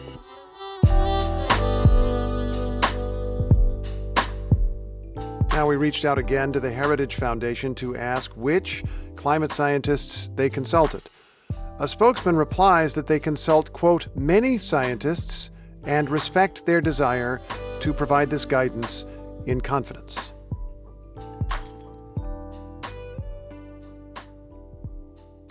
This is NPR News. Good morning. I'm Rupa Shenoy. Thanks for starting your Tuesday with WBUR. Coming up in 15 minutes on Morning Edition, more gay and bisexual men will be able to donate blood after the Red Cross changed rules it had in place for decades. It's 8:21. A weather buoy near Key Largo, Florida, has recorded water temperatures over 101 degrees Fahrenheit. That's like swimming in a hot tub. It's not good for marine life or the rest of us who rely on predictable ocean currents. Almost half the world's oceans are experiencing marine heat waves right now. Is it a passing phenomenon or more evidence of a permanently warming planet? That's On Point this morning at 10 on 90.9 WBUR, Boston's NPR news station. There's a good chance of showers and thunderstorms today, and we do have a flood watch in effect. Temperatures will rise to the low 80s. Tonight, those fall to the 60s, and the storms continue mainly before about 8 p.m. Tomorrow, mostly sunny and a high in the mid-80s. Right now, it's 75 degrees in Boston. Support for NPR comes from this station and from Procter & Gamble, maker of Metamucil, a fiber supplement containing psyllium, a plant-based fiber for trapping and removing waste in the digestive system, designed to be taken every day. More at metamucil.com. From the Kauffman Foundation, providing access to opportunities that help people achieve financial stability, upward mobility, and economic prosperity, regardless of race, gender, or geography. Kauffman.org. And from Fisher Investments, Fisher Investments' team of specialists offer guidance on investing, retirement income, and Social Security. FisherInvestments.com. Investments in securities involve the risk of loss. This is NPR. It's Morning Edition from NPR News. I'm Steve Inskip. And I'm Sarah McCammon. As overdose deaths from fentanyl have soared, we've heard a lot about the dangers of the synthetic drug and how it's flowing across the southern border from Mexico. What we've rarely heard are the voices of the people, largely U.S. citizens, who actually smuggle that fentanyl across the border. NPR's Joel Rose talked to one of those couriers and brings us her story. Haley says she had never done anything like this before. One night, she was hanging out with a guy she knew who asked if she wanted to make some extra money. I'm very embarrassed about it, I guess you could say. I'm very, ashamed that I didn't know better with carrying it over. Haley is 32 years old. She asked us not to use her last name because she wants to protect her 3 children. In a way, that is what got her into this. Haley was trying to make money to pay her bills, she says, so that she could regain custody of her children. And $500 seemed like a lot of money. That was the first time I've ever done it. I guess because when you're on drugs, your mind's not fully there. You're not fully thinking. You're just like, okay, I can get this over with and get my bills paid, you know? At the time, Haley was smoking methamphetamine. She'd been addicted to meth once before and gotten sober. But then she relapsed after a bad breakup. This was during the COVID pandemic in 2021, and she was having trouble finding work in Tucson, Arizona, where she lived. So she agreed to drive to Mexico and come back with a bag of pills hidden inside her body. It was fentanyl. I did carry 1,000 pills. It was inside of a condom. Prosecutors and defense lawyers both told me that Haley's story is typical, in the sense that the vast majority of illicit fentanyl, close to 90%, is seized at ports of entry. Immigration authorities say nearly all of that is smuggled by people who are legally authorized to cross, more than half by U.S. citizens like Haley. Virtually none is smuggled by migrants seeking asylum. Sometimes fentanyl is hidden in tractor-trailers, carrying loads of legitimate cargo, but more often it's hidden in passenger cars or on the bodies of pedestrians. There's a popular misconception that it is these giant seizures that are driving the numbers, and that's not it. Adam Gordon is a federal prosecutor in San Diego, one of the busiest smuggling points for fentanyl on the U.S.-Mexico border. The cases that we see every day are individuals who have 5 kilos of fentanyl and 10 kilos of methamphetamine, and those cases are happening constantly. Gordon says drug cartels routinely recruit couriers or mules to get their products across the border, and they're sophisticated about who they target for the job. Michael Humphreys is the port director for U.S. Customs and Border Protection in Nogales, Arizona, the same port where Haley tried to cross back from Mexico. They're looking for somebody we're not going to pay a lot of attention to. They target certain people, and they offer them money to drive through. I've been at this for over 36 years, and it's been like that forever. I've seen 20-year-old couriers. I've seen 60-year-old couriers. It's impossible to generalize. Stephanie Hepford is an assistant U.S. attorney in Tucson who has prosecuted dozens of smuggling cases. The cartels are smart. They're going to pick couriers that they think are going to be more successful at that point in time. Maybe a middle-aged female is going to be a better option than a 20-year-old male. Law enforcement officials say the ideal candidate is someone who has legal permission to cross the border and goes back and forth a lot because they won't attract attention from customs officers at the port. In that sense, Haley was not a good candidate. I don't go to Mexico. That's not something I do. So, yeah, they knew something was up. The officer asked Haley what she was doing in Mexico. Because this is your first time coming back into the United States, we need to secondary you. And I already knew, I was caught. It was done. In my heart, I knew that I was doing wrong, So I started freaking out, and I kind of told on myself. Haley confessed. She was arrested and charged. She pleaded guilty and went to prison. That's when she met lots of women who had carried drugs through the ports, some of them repeatedly. I've heard girls talk about, I did it. I had it inside of me. And I'm just like, aren't you lucky? I got caught my first time. People do it over and over again because the money is so good. Law enforcement officials say there is no shortage of people who are willing to do this work. Again, Adam Gordon, the prosecutor in San Diego. Usually they're in very desperate straits. These are individuals who are not wealthy typically, who are usually not being paid very much. Think of anywhere from, call it $1,000 to $5,000 to drive a vehicle across. A lot of it is driven, unfortunately, by addiction. Typically, my clients have hit rock bottom. Jessica Turk is a defense lawyer outside Tucson. She takes on clients who can't afford a private lawyer, mostly drug smuggling and human smuggling cases.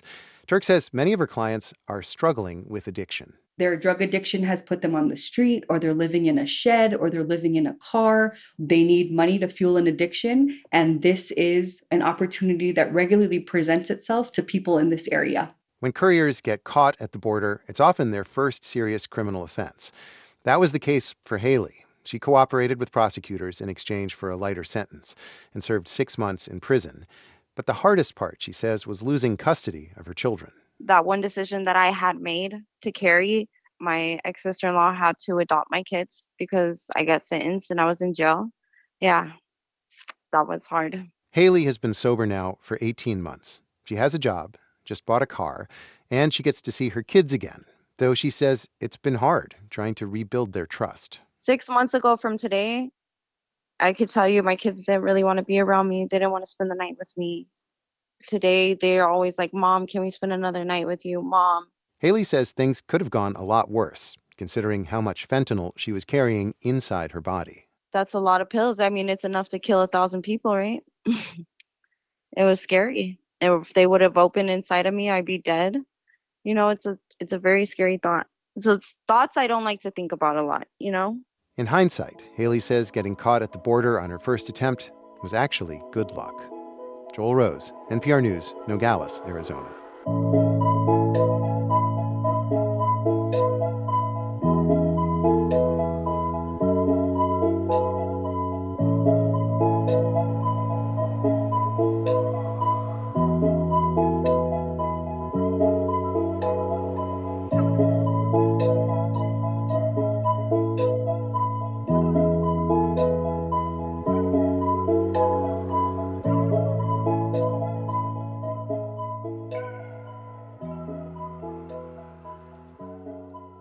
This is NPR News.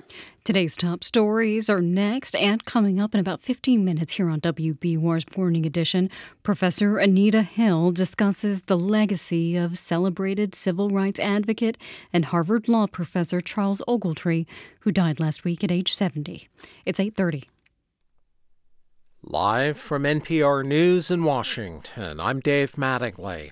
A large section of the southern U.S. is expecting more extreme heat today. From Texas across the Gulf Coast region into Florida, we've got heat advisories and excessive heat warnings out. It's really the combination of high temperatures and humidity. That's meteorologist Mark Chenard at the National Weather Service. Dallas and Houston are expecting afternoon highs topping 100 degrees. Baton Rouge and New Orleans in Louisiana will be in the upper 90s. Strong storms yesterday are blamed for at least 2 deaths, one in Alabama and another in South Carolina. A ballot measure goes before voters in Ohio today. The measure seeks to require a 60% vote to change the state's constitution. Currently, a simple majority is what's required. Karen Kassler with the State House News Bureau in Columbus says the ballot measure precedes one on abortion rights set for November.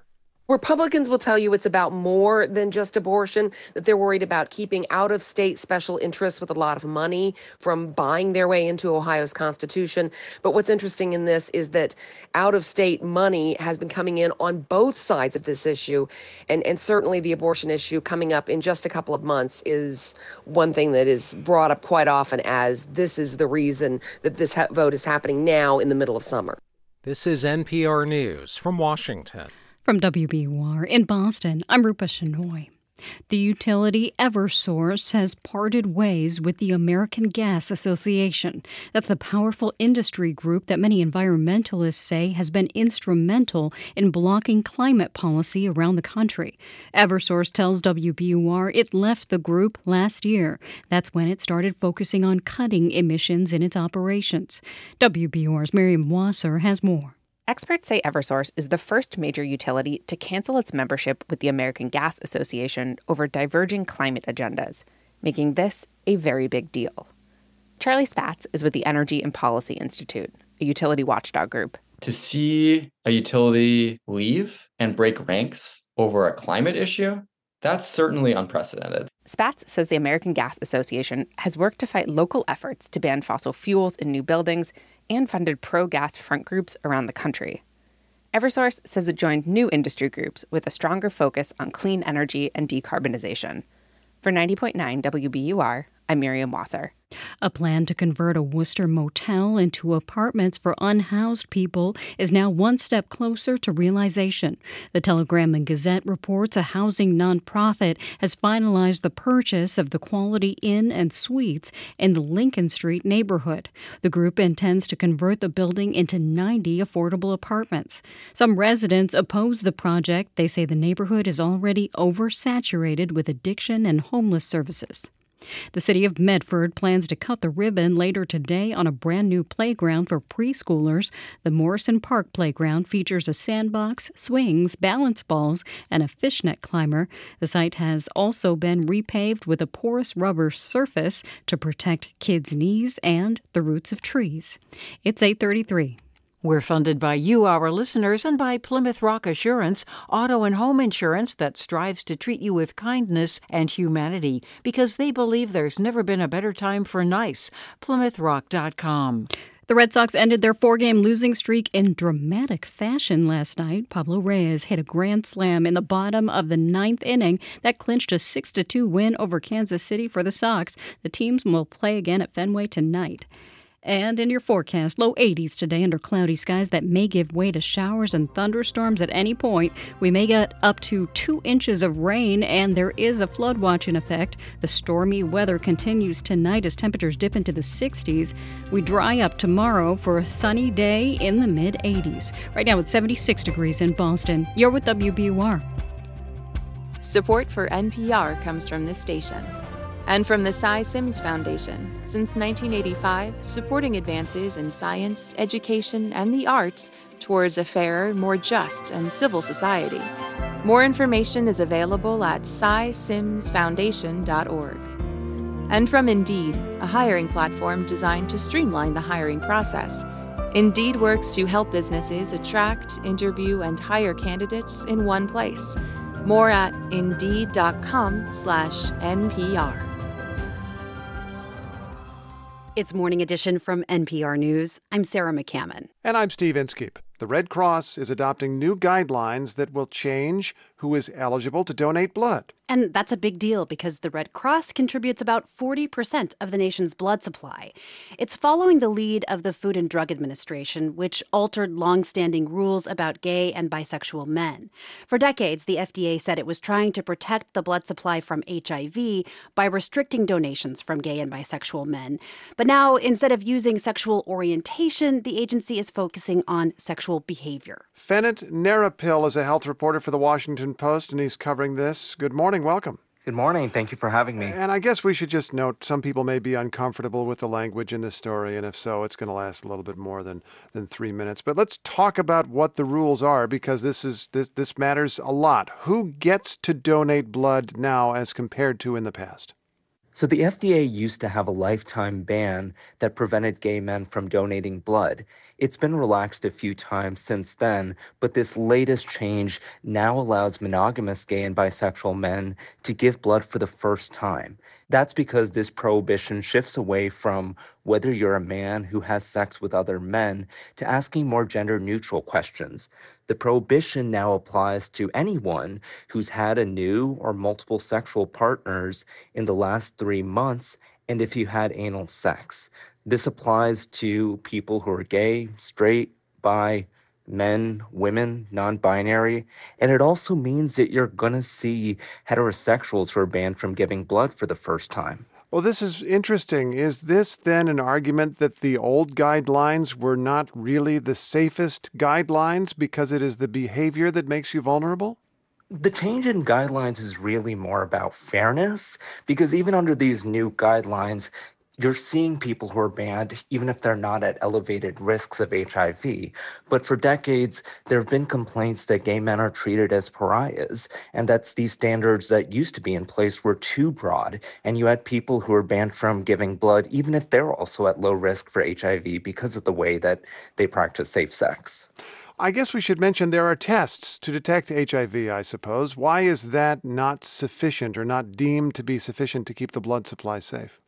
Yes, we do have a highly sensitive screening measure that can detect HIV in blood within 11 to 33 days of infection. But that also means that it might miss an HIV infection in the early days. And so that's why you have this 3-month standard, which is meant to have an extra buffer time. How big a deal is it that the Red Cross now would follow this change in FDA guidelines and alter their own guidelines, given the huge role they play in the nation's blood supply? So as you mentioned at the top, the Red Cross contributes to a huge portion of the nation's blood supply. So there have been some independent blood centers that have already made this change, but this is considered a big deal because this is one of the biggest shifts that we've seen in decades. So you're going to have monogamous gay and bisexual men who can give blood for the first time because of the changes that you've seen this week. Fennet Narapil of the Washington Post, thanks so much. Thank you for having me. 2023 is an off year for major U.S. elections, but the effort to register voters is ongoing. And some states are focusing on how they can make it easier for young, new voters to join their rolls. NPR's Ashley Lopez reports. Estrella Torres has spent a lot of time registering mostly young voters in Brownsville, Texas, for a group called Texas Rising. She reassures many new voters that it's not their fault they're confused or overwhelmed with the process of registering.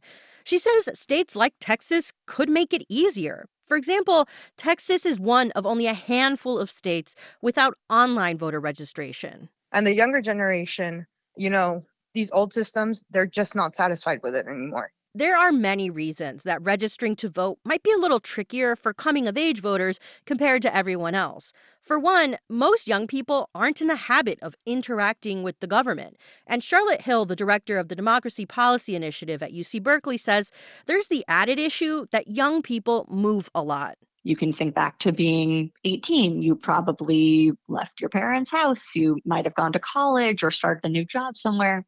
So even if you had been registered right when you turned 18, you might have to register again just a handful of months later and update that address. Lately, lawmakers in some states have been easing this burden for coming-of-age voters. Kay Kawashima-Ginsburg studies young voters at Tufts University. She says some of the most helpful policies simplify registration on the voter's end. So it's really important that the process of voter registration becomes almost invisible to young people. That's really how you get as many people as possible. A good example of that is automatic voter registration, which is not exactly automatic. How this typically works is when someone is getting a driver's license, they're registered to vote using the information they gave the DMV.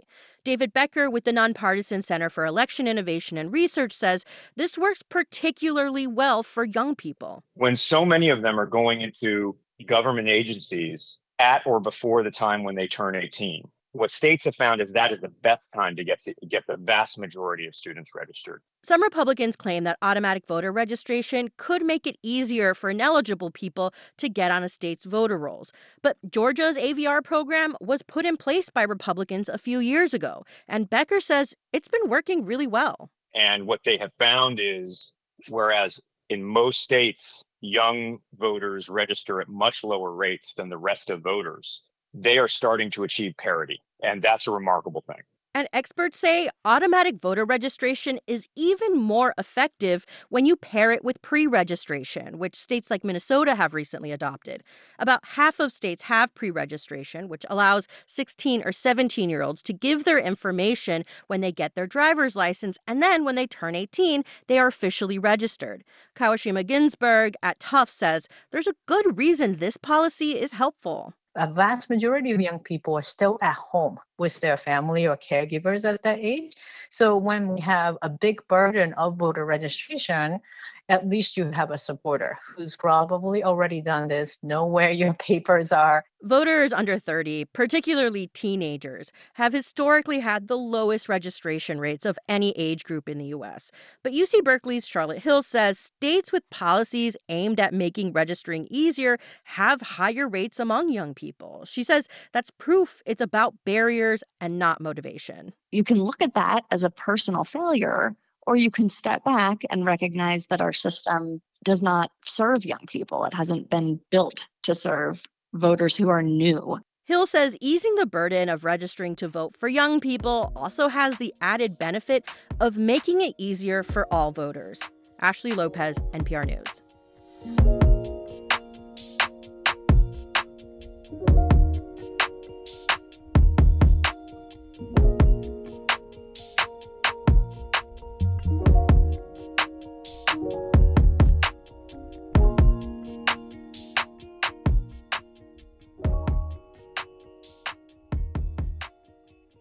This is NPR News.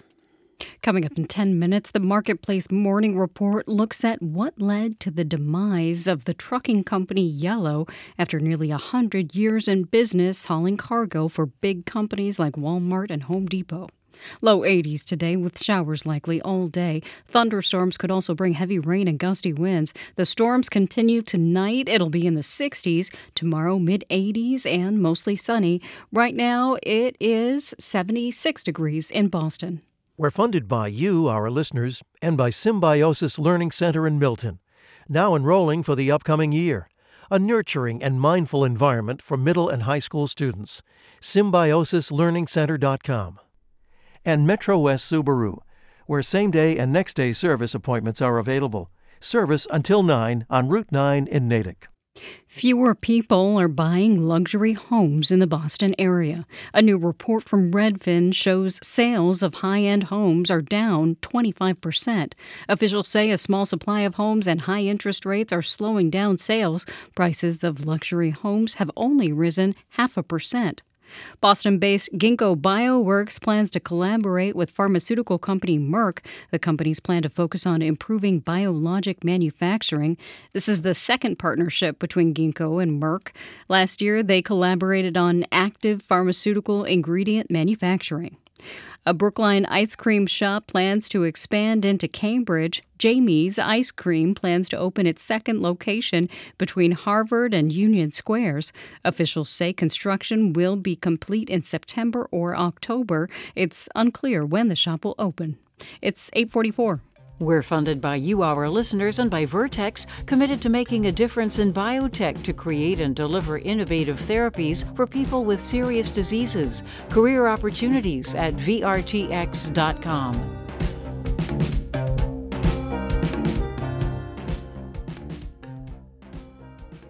This is WBUR's Morning Edition. I'm Rupa Shenoy. Remembrances and tributes continue this week for Charles Ogletree, the landmark Harvard law professor and civil rights scholar who died last week at age 70. Ogletree had many notable clients, including Anita Hill. He represented her when she accused Clarence Thomas of sexual harassment during Thomas's 1991 Senate confirmation hearings for Supreme Court justice. Hill is now a professor of social policy, law, and women's studies at Brandeis University, and she joins me now. Professor Hill, I'm so sorry for your loss. Thank you for your condolences. How are you reflecting on who Professor Ogletree was and what he accomplished? First of all, he was an eloquent speaker and a great storyteller, and he saw the law as a compelling force in the human experience. He was able to tell the story of reparations in Tulsa and the story of civil rights and human rights throughout the globe, including in South Africa. He endeavored to open people's minds to the reality of how race and class and gender and justice collide. When did you first meet him? I first met Charles Ogletree back in the early to mid-'80s when we were both young law teachers. We were part of a generation of legal scholars whose lives had been shaped by Brown versus the Board of Education, and we were moving into law teaching, reforming the way law was being taught and perceived. I met him as I was a coach of my moot court team at the University of Oklahoma, and Charles was the coach of the moot court team from Harvard. And Charles likes to say that my teams always beat his, but I'm sure that his teams had the best coach. How was the decision made for him to represent you in the Thomas hearings? It wasn't that Charles Ogletree was a specialist in sexual harassment, but what was really important was that Charles understood that the laws that he had been working on were really relevant to this issue of sexual harassment. And he was a gifted trial lawyer. And so he knew that it was important for my story to be heard. I remember watching those hearings and just seeing him always right behind you. What was it like to have that kind of support? It was absolutely critical. I can't imagine having to go through that process without his support and his leadership. Charles's legal expertise was absolutely necessary for me to feel confident stepping up and giving my testimony. Was it a risk for him to represent you? It was a career risk. He was coming up for tenure. So the risk to Charles was real. How did Professor Ogletree counsel you when people were attacking your character? What did he say to you? He felt that we had provided that information to the public. The public had heard me, even though the Senate Judiciary Committee may not have or not been willing to act on what they heard. Who carries on the professor's legacy now? Who fills the role he leaves behind in the legal profession and as an advocate for civil rights? There is no one individual who can replace Charles Ogletree. There are plenty of people out there who are among that generation who grew up in the civil rights era, who went into law because of what they saw and experienced as a child and what their parents have experienced. I think of all of Charles Ogletree's students and really any number of people who have followed his work and followed in his footsteps. We all have to step up. Professor Anita Hill, I know this is a tough time. Thank you so much for talking. Thank you.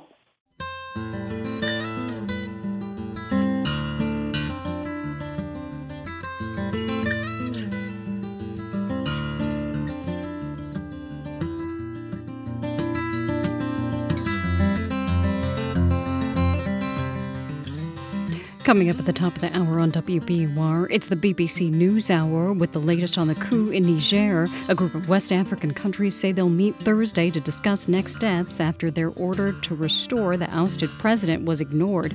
And we'll hear about a plan in Italy to offer free taxi rides in order to curb drunk driving. It's 8:50.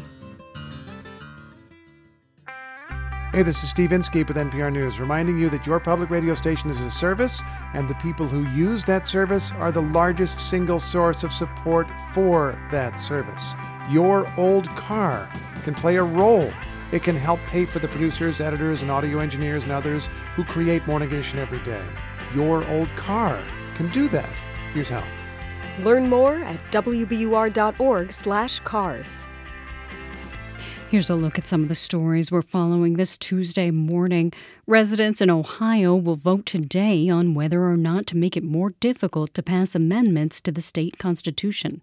Scientists in Europe have officially declared this July as Earth's hottest month on record. And a severe storm is sweeping across the East Coast, leaving over 1 million people without power and canceling thousands of flights. Stay up to date on the news all day here on 90.9 WBUR and on the WBUR app. We're funded by you, our listeners, and by Rhodes Scholar, creating educational travel adventures for adults around the world. Learn more at roadscholar.org/learning. Showers and thunderstorms today. The rain may be heavy at times, and there's a flood watch in effect. It'll be in the low 80s. Tonight, 60s, and the storms continue. It clears up overnight for a mostly sunny day tomorrow in the mid-80s. Right now, it's 76 degrees in Boston. Lessons in antitrust, game economics, and bankruptcy in the news today. Marketplace Morning Report is supported by UKG, an HR payroll and workforce management solution designed to help make a fairy tale workplace a reality. UKG, our purpose is people. And by C3 AI. C3 Generative AI provides ChatGPT enterprise search that is verifiable, secure, and accurate across all enterprise data. C3.ai. This is enterprise AI. I'm David Brancaccio in New York. A famous private equity firm, KKR, is buying Simon & Schuster. The Paramount Media conglomerate has agreed to sell the 99-year-old book publisher for $1.6 billion. Penguin had tried to buy Simon & Schuster, but the government said that would hurt competition. Marketplace's Samantha Fields has more. Simon & Schuster is one of the biggest book publishers in the country, along with Penguin Random House, HarperCollins, Hachette, and Macmillan. It's been doing well in the last couple of years. Its sale to KKR is subject to government approval, but is not likely to raise the same kind of antitrust concerns as the Penguin Random House deal. KKR has bought other book-focused companies in recent years, including Overdrive, a digital distributor that a lot of libraries use, and the audiobook company RB Media, which it just sold. If this deal goes through, employees at Simon & Schuster will get equity in the company, which is rare in publishing. KKR says there will be no layoffs and that Simon & Schuster will retain editorial independence. I'm Samantha Fields for Marketplace. A powerful financial player has launched its own digital currency. It's called PayPal USD, which tells you which company. It's designed not to fluctuate the Bitcoin way. One PayPal USD equals $1 if all goes well. They call these stable coins. PayPal says these will lower the cost of paying for things and will use blockchain technology, which makes it hard to fake or otherwise manipulate transactions. One sector watching PayPal USD is the video game industry, which is larger than movies and music combined. Now, this is because virtual economies inside games have become real economies. Joost van Druinen is a professor at the Stern School of Business at New York University. Repeatedly, I would get questions from executives and publishers saying, like, why would people spend real world money on digital coins to buy virtual goods inside of a game environment? 15 years ago, that seemed like a weird fantasy, but gaming, as we now know, has grown to this $300 billion a year industry, and a large part of that has the growth really comes from people's ability to customize, personalize, and use digital currency to do that. Thing is, a stable, regulated cryptocurrency could make it easier and more reliable for players to pay for things inside games, either to the game companies or to each other, which fits with the evolving business model of games. Gaming has changed from a physical business where you buy a cartridge at retail to a digital service where you create an account and you spend money in an ongoing basis, right? So they look to upsell you constantly on items, on experiences, on expansions, and so on. The front end of that is, of course, this narrative of look at all this content that we have for you. The back end is let's make sure that everybody that wants to pay can. And that's where I think cryptocurrency and stable coins can play a role. NYU's Van Druinen is author of One Up, Creativity, Competition, and the Global Business of Video Games. He's also part of our series, Skin in the Game, as we explore economics and careers using video games. YouTube Marketplace APM for the videos. Markets, Dow, S&P, and NASDAQ futures are all down 0.8%. The 10-year interest rate is back below 4%. Marketplace Morning Report is supported by Glassdoor. Beyond workplace reviews, Glassdoor now offers anonymous talk about careers, salaries, and work life. Professionals swap stories with coworkers and industry insiders who've been there, done that. Find your work people on the new Glassdoor app. And by Amazon Business, helping provide a smarter, easier way to get the supplies businesses need to thrive. Amazon Business, your partner for smart business buying. And by Charles Schwab. The people at Schwab are passionate about helping investors. Learn more at schwab.com/whyschwab. The venerable trucking company Yellow is kaput, bankrupt. 30,000 employees, mostly truckers, will have to find other work. This is a boon for rival freight companies that can get the business and possibly raise prices, but a headache for the supply chain. Eric Gordon, a professor at the University of Michigan's Ross School of Business, is a student of bankruptcy law. Hey, Eric. Hello, David. I mean, there's bankruptcy and there's bankruptcy. This is not just a bid to reorganize to get back going. This looks like the end. Yeah, I think this is the end, my friend. I mean, this is a company that sort of stumbled along, got that huge amount of loans from the government, still can't seem to make things work. So they're doing something kind of interesting. They're using the reorganization provision of the bankruptcy law to do a nice, slow, orderly liquidation. But there's going to be no yellow freight. There is going to be no yellow freight. So why then would you imagine that, knowing this was brewing, we had reported on it last week, many others, that some people bought up the stock last week and the stock went up with this impending disaster unfolding? Doesn't seem to make much sense. But there are some people who are willing to speculate. They're willing to buy the stock when it's really beaten down because people are expecting bankruptcy, and they cross their fingers and they hope that, wow, if the company doesn't go bankrupt or there's enough left over, I can make a lot of money because I bought it so cheaply. And then there are the memesters, the people who showed up to save GameStop and to save AMC, and they're just having fun. But some of it's just, speculation. You mentioned memesters. Also central to this story are the Teamsters, the truckers union. The company's point of view here is that the union was too tough. That's why the company's going out of business. Is that how you read this, Eric? Yeah, the Teamsters' view is that they had already done some givebacks, that the company got all of this government money and still couldn't make it work. And this company's been in trouble for like 10 years. And I think the Teamsters got to the point where they just said, look, our givebacks won't save this company. It's unsavable. It's cooked. It's done. Government money, they had gotten, about $700 million from the government at one point. Yeah, they got $700 million. They actually used about $300 of that, on the Teamsters for their welfare and benefit fund. And then they used about $400 to go out and buy all these tractor trailers, which are now sitting parked somewhere. Eric Gordon, a professor at the University of Michigan's Ross School of Business. Thank you for helping us with this. My pleasure, David. And in New York, I'm David Brancaccio. It's the Marketplace Morning Report. From 8 p.m., American Public Media. Cloudy and low 80s today. There's a good chance of showers and thunderstorms that may bring heavy rain and gusty winds. Those storms may continue into this evening, and it'll fall into the 60s tomorrow, mid-80s and mostly sunny. Right now, it's 76 degrees in Boston, and the BBC is coming up next. I'm Chief Content Officer Victor Hernandez. This is 90.9 WBUR FM Boston, 92.7 WBUA Tisbury, and 89.1 WBUH Brewster. Listen anytime with our app or at WBUR.org. WBUR, Boston's NPR news station.